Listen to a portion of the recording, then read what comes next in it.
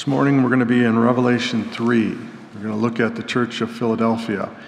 And lest you mock me, like my family likes to mock me once in a while, because for some reason I grew up saying Philadelphia, and that comes out a lot. I didn't know until maybe 15 years ago that it was Philadelphia. And so I often say Thea. So just leave me alone in my stupidity and let me be ignorant, but hopefully you'll be patient with me if it comes out the wrong way this morning. I have been practicing just in front of the mirror. No, I haven't been. But if you hear Thea, just chalk it up to being from Colorado, and we're all short on oxygen out there. And Philadelphia is how you pronounce it. But we're going to be looking at verses 7, Revelation 3, verses 7 to 13 this morning. It's 6 verses. I'm going to say up front, and I'll say a little bit here in a moment as well, but I'm going to say up front that we are not going to talk about every little aspect of this church this morning, because there is not time. This particular letter to the church in Philadelphia is just packed with ideas and theological concepts that we're not going to be able to deal with at all this morning. And so I've chosen to focus on one thing, but hopefully that one thing God will use in our lives this morning to teach us. Beginning in verse 7 of Revelation chapter 3. And to the angel of the church in Philadelphia write, the words of the Holy One, the true One, who has the key of David, who opens and no one will shut, and who shuts and no one opens. I know your works. Behold, I have set before you an open door which no one is able to shut. I know that you have but little power, and that yet you have kept my word and have not denied my name. Behold, I will make those of the synagogue of Satan who say that they are Jews and are not, but lie. Behold, I will make them come and bow down before your feet, and they will learn that I have loved you. Because you have kept my word about patient endurance, I will keep you from the hour of trial that is coming on the whole world, to try those who dwell on the earth. I am coming soon. Hold fast to what you have, so that no one may seize your crown. The one who conquers, I will make him a pillar in the temple of my God. Never shall he go out of it, and I will write on him the name of my God and the name of the city of my God, the new Jerusalem, which comes down from my God out of heaven, and my own new name. He who has an ear, let him hear what the Spirit says to the churches. This is the word of our Lord. Whoever is wise, let him attend to these things. Let us consider the steadfast love of the Lord. Located about 30 miles southeast of Sardis, the city of Philadelphia, I already did it, was located in a river basin. And to the north was a ridge of hills, probably what they might have called mountains. Some of them went up about 1,000 feet, and to the south of them was another ridge of mountains. So they existed down in this valley with a pretty calm tributary that ran through that valley area. We really don't know much about its founding. I talked about one of the other cities, and I said that its founding and its original history was very obscure. Philadelphia kind of puts them to shame. There's just not much that we know about when they were founded. We know who founded them. We know exactly when they were founded. What we don't know is much of their early history. And that's because the current city of Philadelphia, which has a different name now under Turkish rule, the current modern city sits right on top of the original city. All these other cities, the modern city sits off a little bit from the original city and the original mound of the city, so they can do archaeology in that area. With Philadelphia and now its new name, it sits right on top of the old city. So they can't do much archaeology, so they don't know a lot about the history of this town. But what historical evidence we have tells us it was founded by a local king of the region around 189 BC, who named it after his brother. And if you have interest, it's a fascinating story about the two brothers, how they interacted and the loyalty and love that they had for each other. And the one brother who was the younger one, his name was a version of Philadelphia, and that was where the name of the city came from. It seems, from what we can gather from history, that a primary reason for its founding was that the Greeks had come into the area, and the king of that region was friendly with the Greek kings, Alexander's sons, and he was friendly with them, and they decided to found the city as kind of a center for Greek culture. And so Philadelphia became what some call a missionary city, but it was a place where people went out of it to teach other people in the region about the Greek culture and to spread it. The history of the city picks up quite a bit in AD 17, and that's because in that year there was a massive earthquake that went through the region. And even today, we see in the news when Turkey has earthquakes, it's a very active area, and when they have earthquakes, they're massive earthquakes. And the one that came through in AD 17 wiped out Philadelphia completely. I mean, there was just nothing left but rubble. Some of the other cities that we've talked about were affected by the earthquake, and there was damage. There was one other city that had a lot of damage, but Philadelphia had nothing left. It was just rubble upon rubble. And as they reached out for help, one of the emperor of that time actually took a liking to the city and sent a lot of relief aid to try and rebuild the city. They renamed the city to include that emperor's name. Later on, in the future, there was another emperor from the Flavia family that showed a lot of interest in the city and gave them a lot of financial support and help to rebuild many years later. And the city changed its name again to include that emperor's name. Philadelphia was its main name, but its name was changed often. It kind of gives you a little bit of a hint to when Jesus says, "I will give you a new name," later on, that there's one final name waiting for you. But Philadelphia was rocked by powerful aftershocks after the original earthquake. It sat right near the epicenter of the earthquake. And they say for sure for months, and there seems to be some evidence that actually for years, they would have these huge aftershocks. So they were trying to build the city, and they'd start to get a portion of the walls up, and one of those aftershocks would hit and just destroy the walls again. And any houses they tried to build inside the city would collapse again.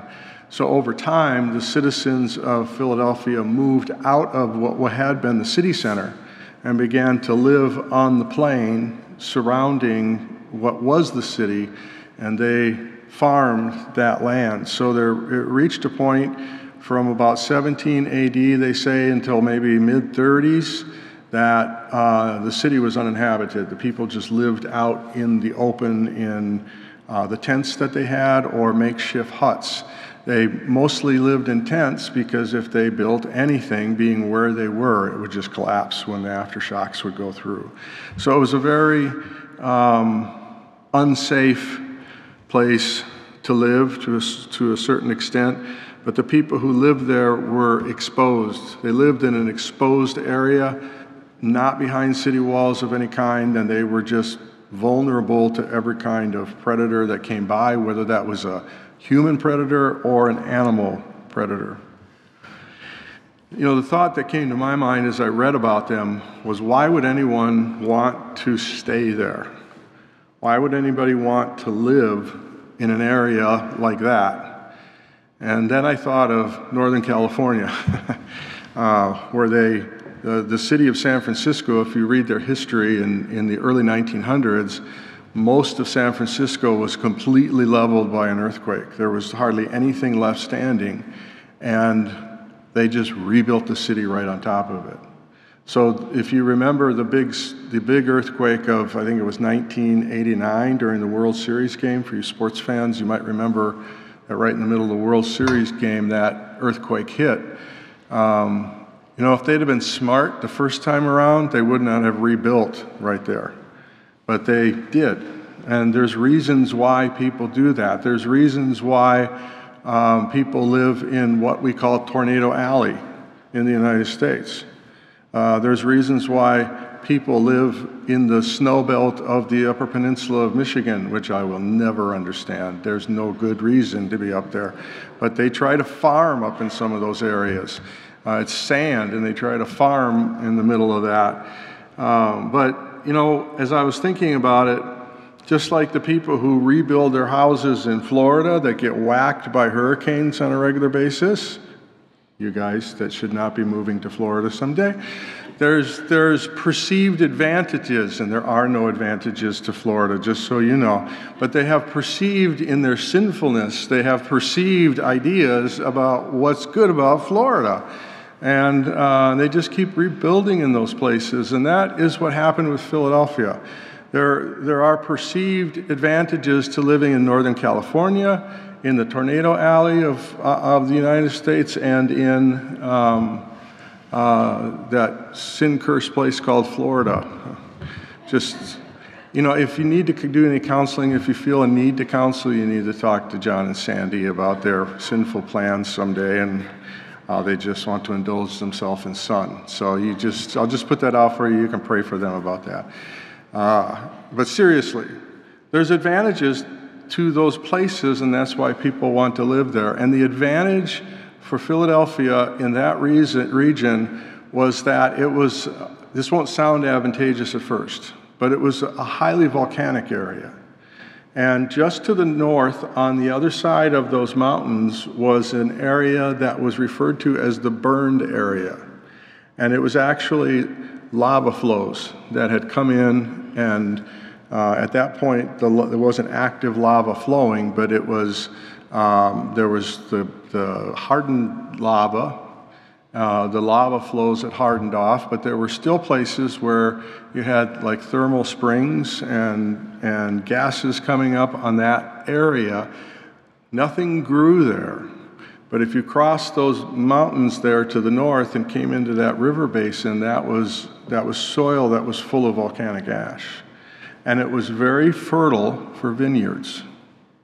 And so Philadelphia became one of the major wine-producing areas of that Western Asia. It would be very similar to California, Northern California, where you have Napa Valley. Napa Valley is well known in the United States as one of the primary wine-producing places, and the reason is because of all the volcanic ash.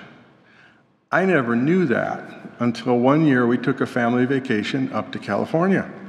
And we just decided to drive through Napa Valley because we were going that way, and we'd always heard how beautiful it was. And we took this side road, back road, dirt road that took us in the middle of nowhere.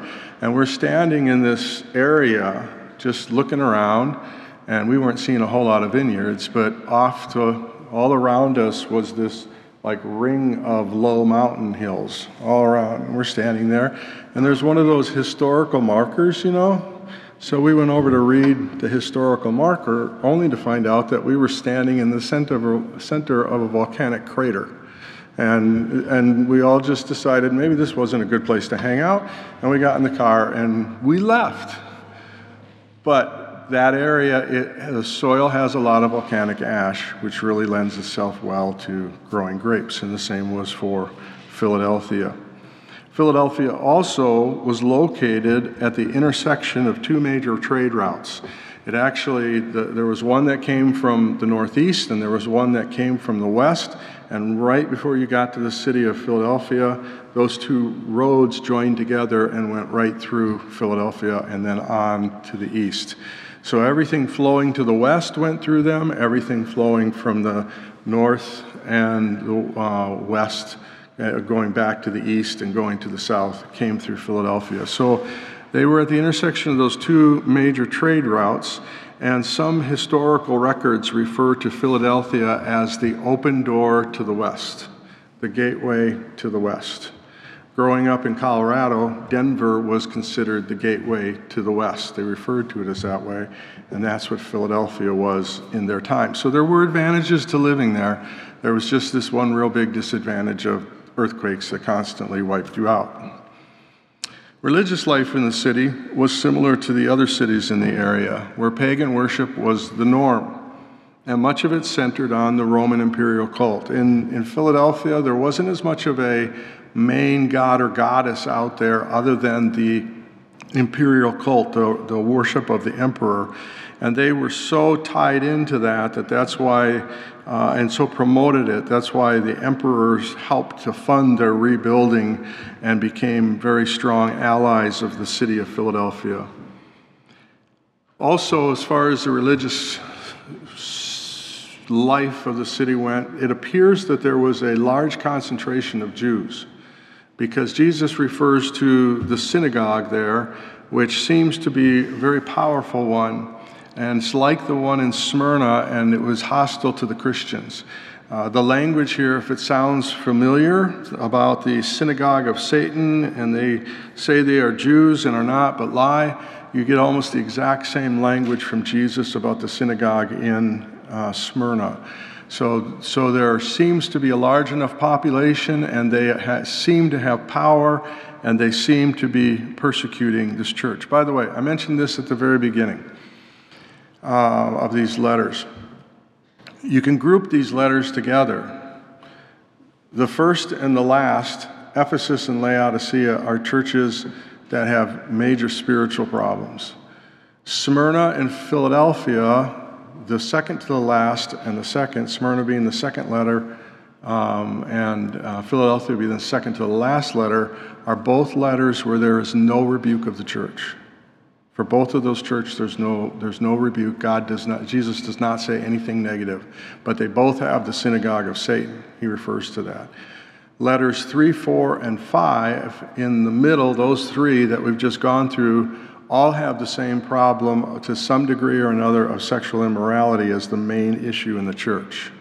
So you see this interesting grouping if you think about the letters in that way. And we'll talk about Laodicea next Sunday. But there is this powerful Jewish group in the city that seem to be persecuting the Christians. And once again, Jesus identifies them as a place of worship intended to promote God. That's the intent of a synagogue. And it's supposed to be a place where people are encouraged to wait for the Messiah. And yet, in fact, this place was a place that was dedicated to the worship of Satan. And I would say, if you want to be dedicated to the worship of Satan, the place you start is to deny Jesus as the promised one. That is the beginning point of the worship of Satan. Denying Jesus is the promised one, denying that Jesus is the one who takes away the sin of the world through his death. And to be a place where you worship Satan is to reject God the Father's offer of salvation and to actively pursue the agenda of the serpent. You don't have to be setting up an idol of Satan and worshiping it to be a synagogue of Satan or a church of Satan. All you have to do is deny Jesus, that he is the suffering Savior who takes away the sin of the world. In the midst of all these false religions, it's just really interesting to me. My heart really resonated with Philadelphia, and I hope that comes out here in a little while. And by the way, it is the city of brotherly love, but we're not going to talk about all the great relationship that they had between each other in this church as brothers and sisters in Christ. I saw someone yesterday who doesn't attend here, but they watch the live stream every week, was talking about looking forward to hearing about the relationships and that kind of thing in the church. They were telling me that. And I said, you do think it's that way, and it's what you would expect when you come to that church with that name. But they didn't get their name again because they were a church with a lot of love for each other in it, which I think they were. But actually, that name came from people who didn't know Christ. And so Jesus isn't going to talk about their love for each other and their relationships in this church. It's going to be something that is somewhat unexpected. But in the midst of all these false religions and the persecution of the Jews, God had chosen to plant the seed of the gospel, which led to the founding of this church in Philadelphia. We don't often make this connection, but there's a place where Paul says that if you remember this, the Apostle Paul asked the people to pray for him because he wants to go to Macedonia. He wants to take the gospel to Macedonia. And he says that the Holy Spirit prevented them from going, which has always been an interesting thing to me. That here are these people in Macedonia who need to hear the gospel, and God says to Paul, not yet. You're not allowed to go yet. You're not allowed to take the gospel to them yet. I have a hard time wrapping my head around that one.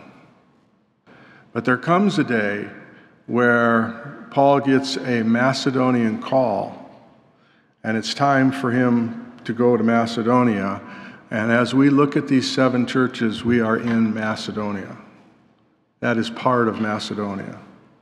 And so God had opened the door, and we don't know who was the first to preach the gospel in this city. Whether it was Paul or someone coming back from Pentecost and what they had seen and heard and their trust in Christ, but somewhere along the line, God planted that seed of the gospel in this town, and that led to the founding of the Church of Philadelphia. And now, decades later, Jesus is speaking to this church. And as I've said about some of the other churches we've learned about, I doubt that we or most Americans today, if we went to visit Philadelphia and we went to meet the Christians in Philadelphia and we set it up, that we're on vacation in the region and let's go visit the Church of Philadelphia. Just say we could do that in that time. Of course, America didn't exist back then, although there might be some people who think it did, but it didn't exist quite yet. This would have been AD 90. But I doubt that if we would have visited this church, we would have been impressed. We wouldn't have seen a nice building. We wouldn't have seen a large crowd. What we would have seen was a small group of people, a very small group of people, worshiping Jesus in the middle of a lot of persecution. Jesus refers to this church as having a little power. I know that you have but little power. That's Jesus' words to them. He's not commending the multi-campus church of 10,000 people. He's not commending Saddleback Baptist Church in California with 30,000 people. He's commending a church that he personally describes as having little power. This was a small church. Literally, to translate little power is to use the term weak. It's a small church. It's a weak church. And I guarantee you it was a church where it didn't seem that big things were happening. And if we would have visited that church with our preconceived notions about what a successful church is today, we probably would have gone away going, wow, what a bunch of losers. They don't even have a building to meet in. And there's hardly any of them. They must have a really lousy pastor that they aren't doing anything and they aren't accomplishing anything. Remember Ephesus? I mean, that place, wow. Doctrine. The doctrine was just incredible that was taught there. And you could tell it was somebody important. There was John, man. There's John the Apostle. He's the pastor there. And man, that place, they really know their stuff there. And then we walk in the doors or into the presence of, because we don't even know they had a covered meeting place, into the presence of these few believers and say, well, God bless their nice little souls. They're trying hard. But Jesus doesn't condemn them for being small. He doesn't look at this church and say, wow, if you guys would work a little harder, it'd be a whole lot better. If you guys would do this or that, Jesus says, I know you have little power. You're small, you're weak. But Jesus doesn't look at his people the same way that we have a tendency to look at his people. Jesus doesn't look at his local body expression of himself the way we look at it. He doesn't evaluate them the way we evaluate. He doesn't see his bride the way we see our bride. Jesus actually commends them. And the fact is that even though this was a small church, I hope you're picking up on my theme this morning. A small, weak church.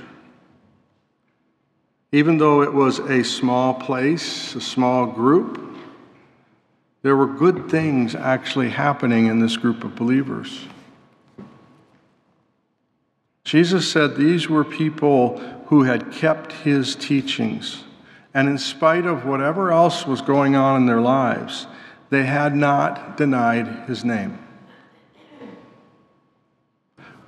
In spite of the pressure of the imperial cult to worship Caesar, in spite of the pressure of some of them being Jews who had been kicked out of the synagogue and ostracized from their family, these were people who Jesus says, I know that you have but little power, and yet you have kept my word and have not denied my name.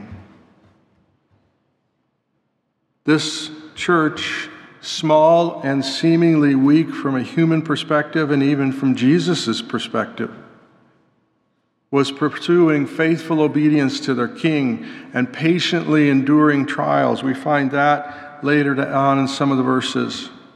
They had patiently endured trials in kingdom advanced, and they had fully identified with the one who had saved them from their sin.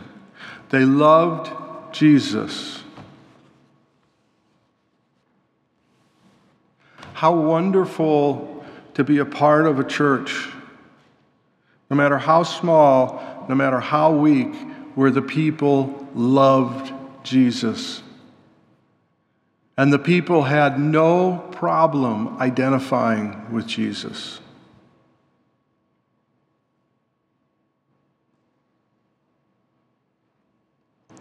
They loved Jesus, and according to verse 9, he loved them.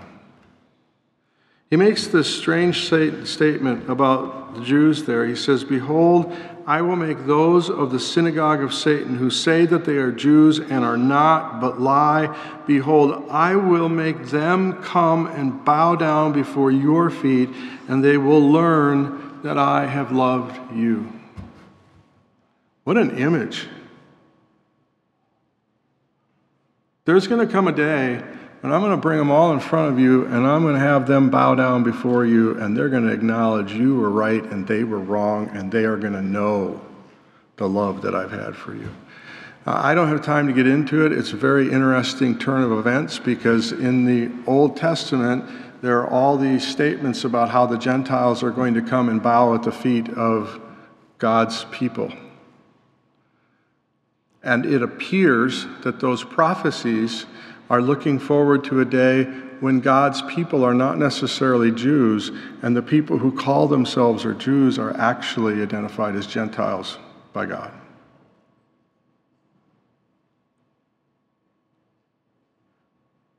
But the most significant thing here is he says, they will know, they will learn that I have loved you. I've talked about this before, and I probably talked about this too much, but I want to talk again this morning about the fact that God is not often impressed with what impresses us. And God doesn't sit back and look at a church of 1,000 people and say, "Wow, now that place. Move them up the board, Gabriel. They just went over 1,100. God, slip that other one down there below them. And make sure you get Rick's church up there with the 30,000. Not only that, they're Baptists, so give them the big B up there next to their name. You know, that's the one I like, is them Baptists. Get it up there. And Northbrook, well, you can give them a B, although they don't always make it a big deal that they're Baptists, so maybe we'll give them a little B, you know, to only one loop, not the two loops, just the one little loop of Baptist.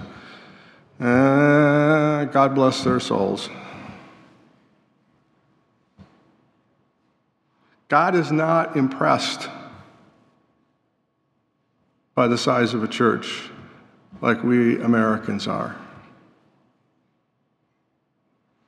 As Americans, we judge our churches on the size and the amenities of their buildings and programs. It's like looking at a new apartment complex. What amenity? Do you have a swimming pool? Do you have pickleball courts? You know, do I have laundry hookups in my apartment? Are they full size or are they stacked? Because I really don't like those stacked ones. I want the full size deal. And granite countertops. I got to have granite countertops. There's a new set of apartments that are being built in the Newbo area, and I was reading an article about them, and the rents are going to range from $900 to $3,000 a month. And I thought of you, John, and I thought, how much house can you buy for $3,000 a month? But they're touting all of the wonderful amenities that they have. And they know that that's going to bring us in. And maybe one of you is buying an apartment in Newbo, or renting one in Newbo for $3,000.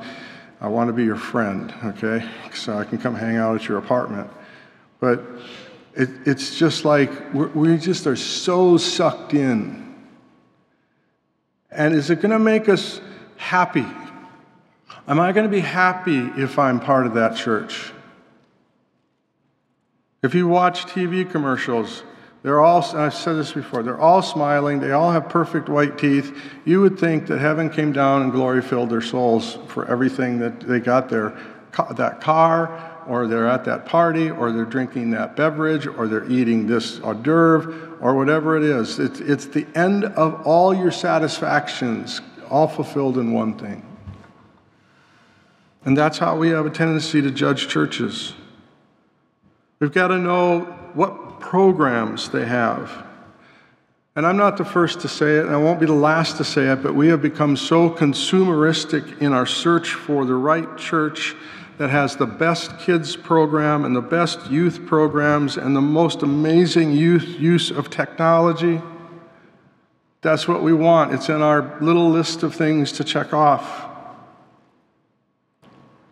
I found it's more common today. People are more concerned with the type or the style of the music and the lighting of the area and the feeling it produces than they are actually the words that they're singing.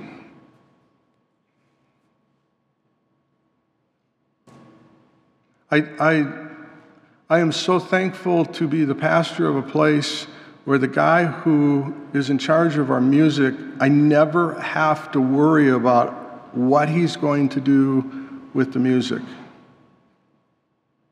Because I know the most important thing to him is what the song says. I don't care about the style of the music, especially in comparison to what that song says. And I'm thankful that Scott is never going to get up here and try to manipulate my emotions to make me have an emotional experience. But he is going to seek to minister to me through the words of the song. I want you to know that we don't qualify the people who sing on our platform by how good their voices are. If you have a burden to be up here to sing and minister to people with your voice, we're going to say yes. And if your voice is horrible, we might turn off your mic. But we want people to be able to minister with the gifts that God has given them, and if their heart is to minister through the music and the words of that music, I don't believe that the gifting is necessarily how good their voice is. The gifting is what the Holy Spirit has done in their heart to minister to others. If you haven't figured out yet, I'm not a pastor who's wrapped up in excellence. I am a pastor who is wrapped up in everyday people who love Jesus and want to use the gifting of the Holy Spirit to minister to other people wherever they are.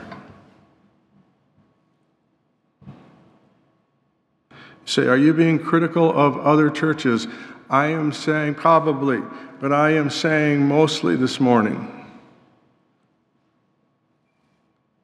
that Jesus loves small churches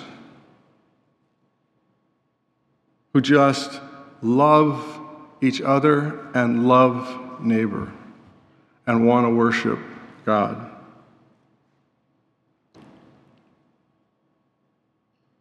When it comes to the teaching of God's Word, I know I'm old school, and I know I'm on the verge of being a fossil. I'm not that far away from being out in somebody's rock bed and them going, oh, look, there's a fossil of a preacher. You know, that's what they look like, and it's right there, it's in a rock. I know I'm not that far away from that. But I'm one of those old school guys who believes that the teaching of God's Word, we should not adopt a less is more mentality. Just give me 15 minutes. Tell me something good that I can put in my little pocket, my spiritual pocket, and take with me for the rest of the week. Just tell me what I should believe. Assert to me. I don't want you to go out into this world and say, my pastor said. I don't want that. Those are some of the worst words you could ever say. My pastor said. I want you to go out into this world and say, God said. If you want to say, my pastor helped me see that God has said, or Jesus has said, or this is what the Holy Spirit does or wants, I want you to do the hard work of thinking, and I want you to do the hard work of being in step with the Spirit and learning from the Word, which means that I don't do asserting.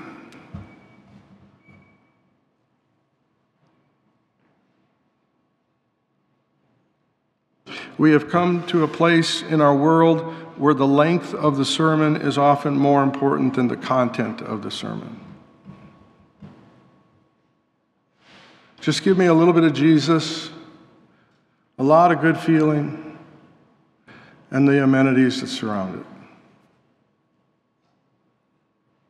And we wonder why the statistics about immorality in our churches, and why the statistics about marriage in our churches, and the statistics about a lack of interest in Jesus in our churches, or the lack of time in God's Word during the week in our churches. We wonder why it's so low.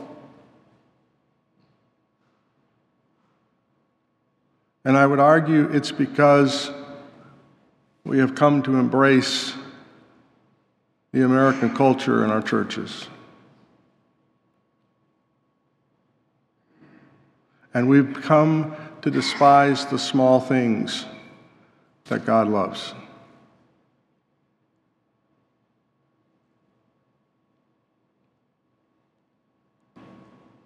God's intent for an evaluation of the church has been and seems to be far from our cultural expectations. I say all these things this morning not because I feel defensive because I pastor a small church. I say these things this morning because I hear in Revelation 3 what Jesus loves.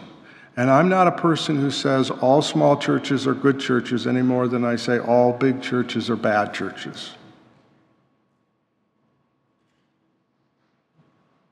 I want you to understand, and I want me to understand, that the success of Northbrook Baptist Church as one of God's instruments in the Cedar Rapids area is not dependent upon how many people sit in the seats. And are we worse off because we have less people than we had once before? I was talking to Ben Fury yesterday, and I mentioned to him that the size has gone down over the last little bit, and I said, I think there's a lot of people who are wondering what's next. And he said, oh man, John, he said, it's been that way ever since I was there. He said, there were people coming in and there were people going out. And he said, I can go back to before Eric left and people were leaving. And then God was bringing in some other new ones and people were leaving and God was bringing in, he said, it's just always been that way. And he was basically telling me, Ben's a good friend, he was basically telling me, don't worry about how many are there. Just encourage him to do ministry with who's there. God's evaluation of the church is not on the things that we prize and value. He loves, Jesus loves and celebrates churches where the people celebrate his word, where the people seek to grow in obedience. Our Father wants us to realize that it is in and through our weakness that his power is displayed. I've been a pastor for 21 years, and technically I've been in ministry since 1986. I can't even do the math on that anymore. Some kind of what we call ministry, Christian organization.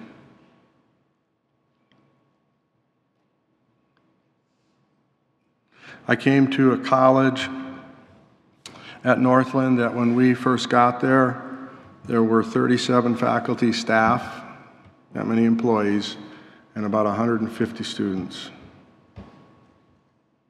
And I saw the school numerically grow, and numerically grow and numerically grow. And I watched a culture decline and disappear, and a philosophy that got buried, till the school was around 1,000 and slowly went down while other schools became more popular, and it went down and it went down and it went down, and through bad decisions eventually closed. And my heart breaks because Northland was more than just a college. But the reality is it lost focus on why it existed probably 20 years before it ever closed. And I've seen so many churches have a heart for God and a heart for God's people and a heart for their community and lost it, and either went on to be nothing, close, or go on to be something that was so far from what God intended His church to be. And my concern this morning is less about how many people sit in the seats and far more about, are we a place that loves God's word?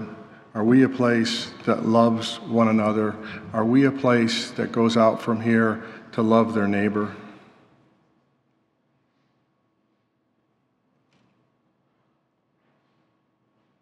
God and Jesus wants us to desire, they desire for us to recognize our need of the Holy Spirit's empowering for ministry instead of carefully crafted systems to accomplish our annual goals.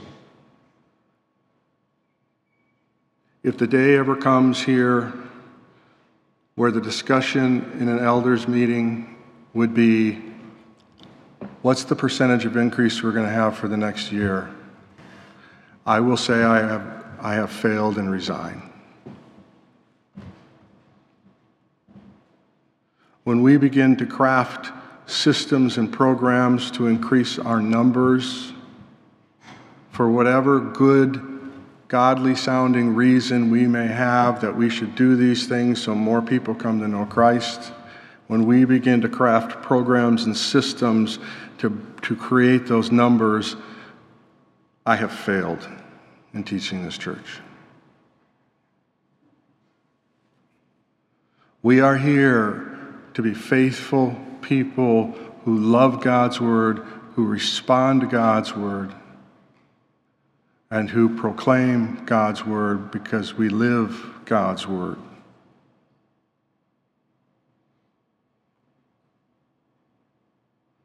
And the growth of the kingdom is not dependent upon human talent or human abilities or human reasoning. The growth of God's kingdom happens when God's people acknowledge their need of the Holy Spirit in His gifting and His power to accomplish what is impossible in our own strength. Over the years, I've talked to many people outside of this region about the process of looking for a new church.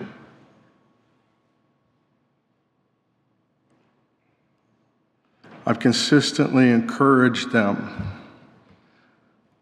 I can't tell you how many people I've had this chat with, but I have consistently encouraged them to find a small church where they can serve with the gifting of the Holy Spirit. I have said to them, don't look for the big snazzy church where you can go in and simply be ministered to and you can be anonymous and just show up week after week and be anonymous. Go find that small church and plug in with the gifting of the Holy Spirit and be a blessing to them. Guys who have their Master of Divinity, who wanted to be a pastor and it didn't work out for them, and they say, now what should I do? I said, wherever you live in the surrounding areas, there are small churches in the rural areas. Go find those places and go to that pastor and say, whatever I can do to help you. I want to serve. And watch his face.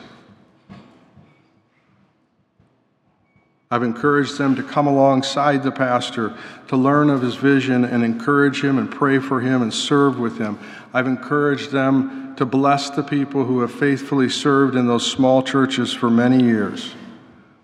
I've encouraged them to follow the model of Jesus, which is, I did not come to be served,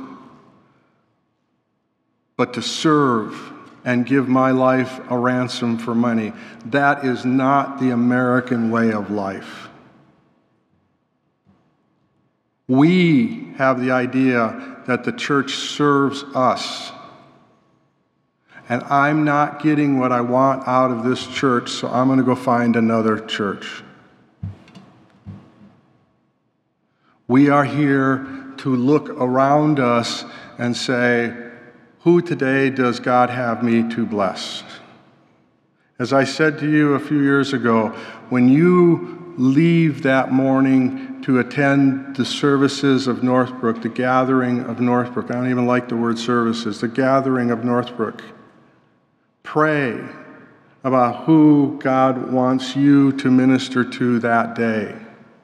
Before you get out of your car, in your brain, pray that God would help you to identify who needs ministering to today. And if everybody, whatever the church is, if everybody's coming with the attitude of who's that one,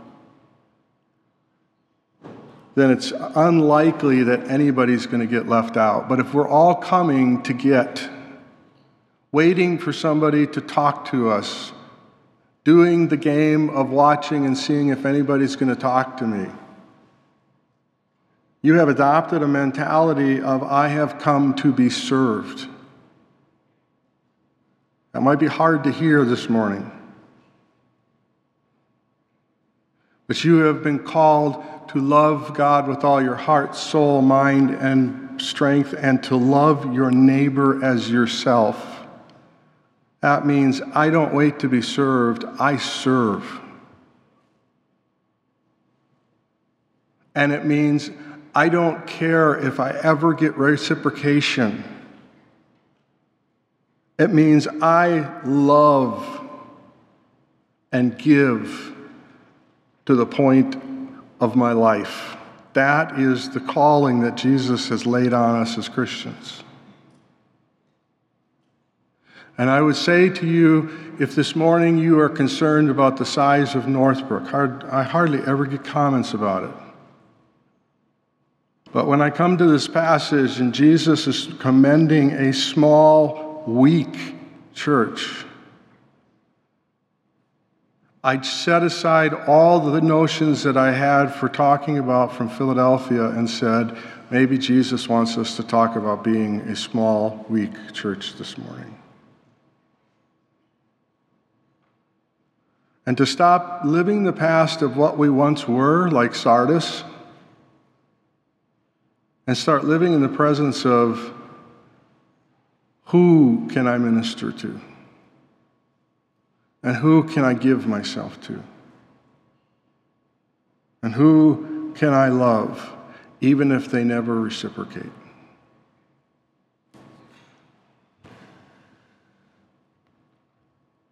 Our focus must not be on what we will get out of the service, but rather how our service will bless others and exalt Jesus, regardless of whether or not it feels good or we gain nothing. Jesus, Paul tells us in 1 Corinthians 1 that Jesus has chosen what is weak in this world to shame the strong. He has chosen what is low and despised in the world so that no human being might boast in the presence of God. I know we're a church of introverts. My family, 2/3 of us contribute introvert vibes to this church. You guys love Terry and you love Alyssa, and I love that you love them. But they are dyed-in-the-wool, stereotypical poster introverts. And some people go, really? They're introverts? Beyond what you could ever imagine, they are introverts. But they look for somebody to serve. And that's what I want Northbrook to be.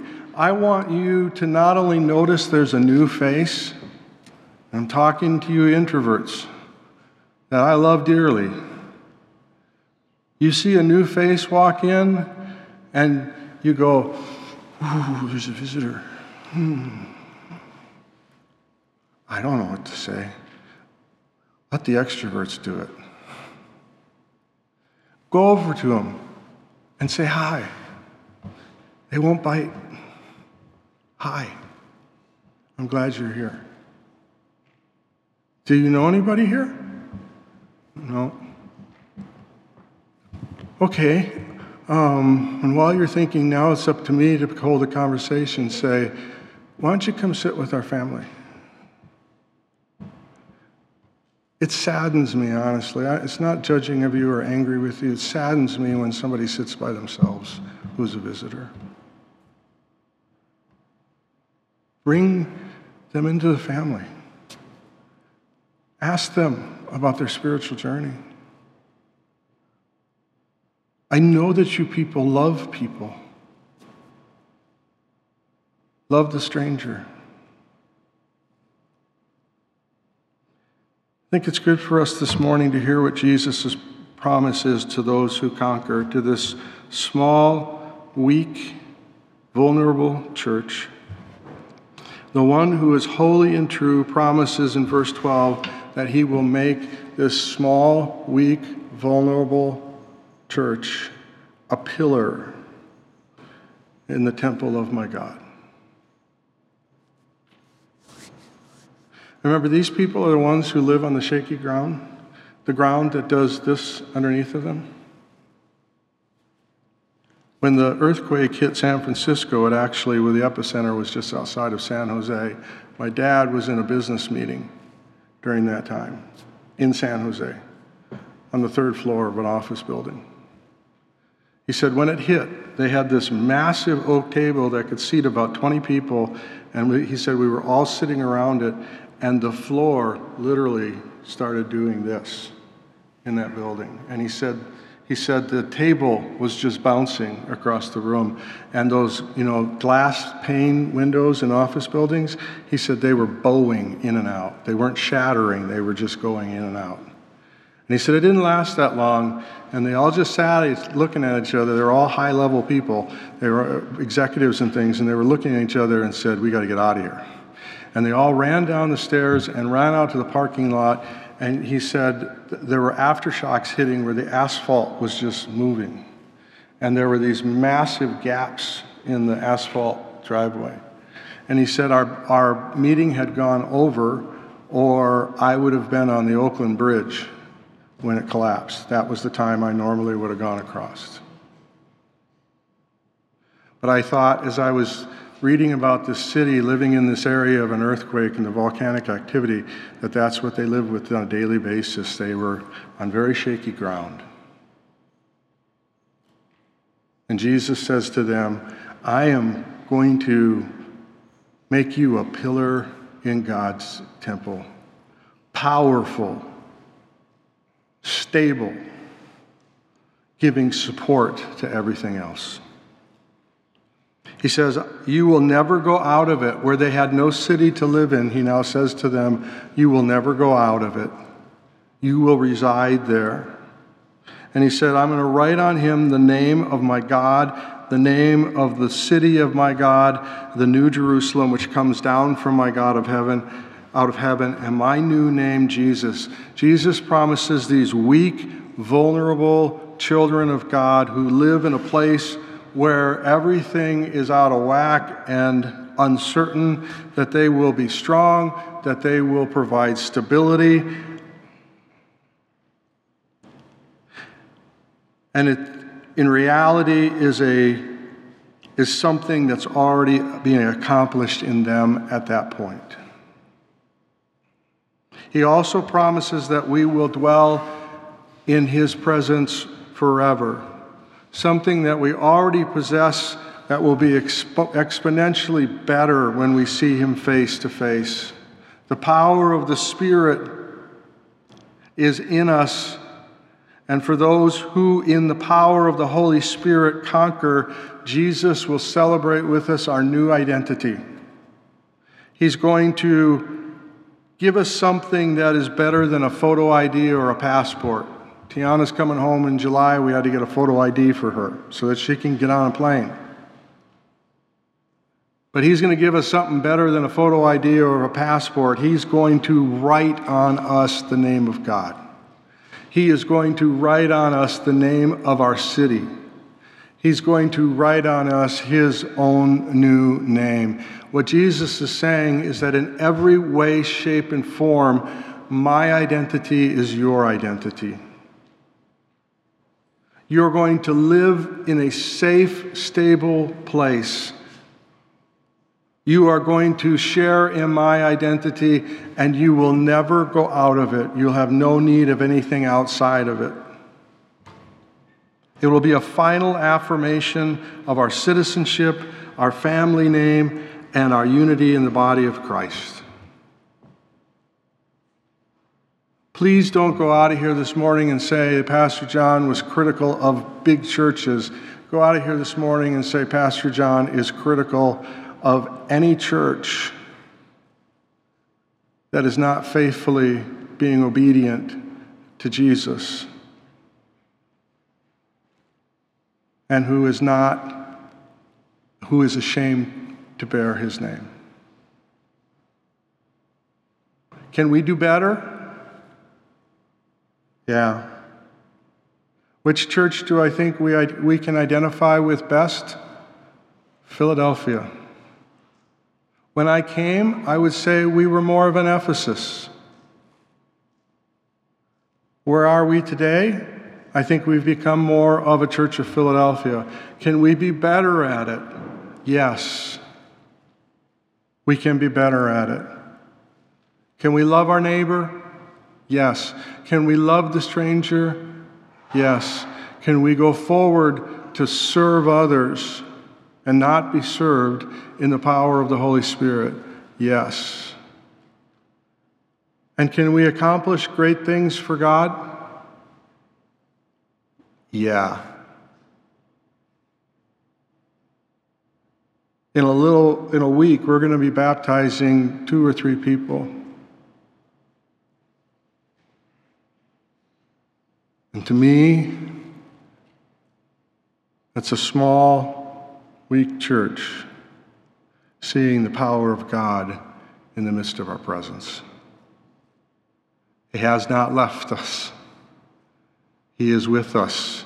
He is doing good things in and through us. I want to encourage you this morning to faithfully serve our Savior for our Father's glory and others' good.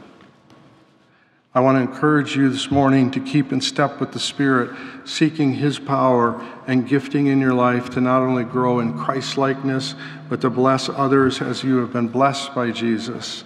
And I want to encourage you this morning to be content in weakness. To be content in weakness. Knowing that the power of God is on display in and through you. And if you have ears to hear in your weakness this morning, here's Paul's encouragement to be strong in the Lord and in the strength of his might. May God bless us as we seek his power in our lives. Father, I pray this morning that you would give us ears to hear.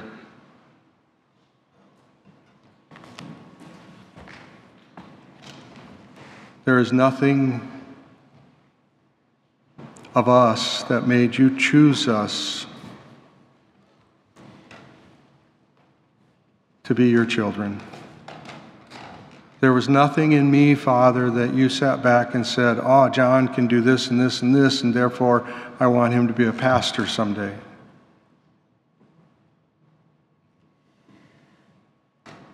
Father, and I know that no one knows my weaknesses like you do. And you know how I feel about my weaknesses. You know I hate it. And you know the struggle that I have with you at times, because you have brought weaknesses into me that I don't like, and you have taken strengths from me that I did like, and yet you have brought to me today new strengths through the Holy Spirit that are unnatural to me.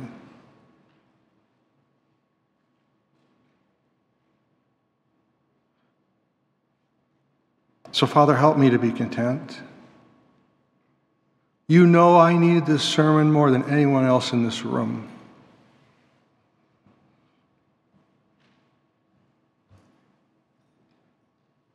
Help me to trust you. And Father, for these people, I pray that you would continue to grow them. You love them so much, and you know how much I love them. Help them to grow into the image of Christ. Help them to continue to do that. Thank you for all that you've done in so many lives in this body. Some who are not with us anymore. And I pray that you would find us faithful. Faithful to serving like Christ, and faithful to the name of Christ. And I ask these things in your Son's name. Amen.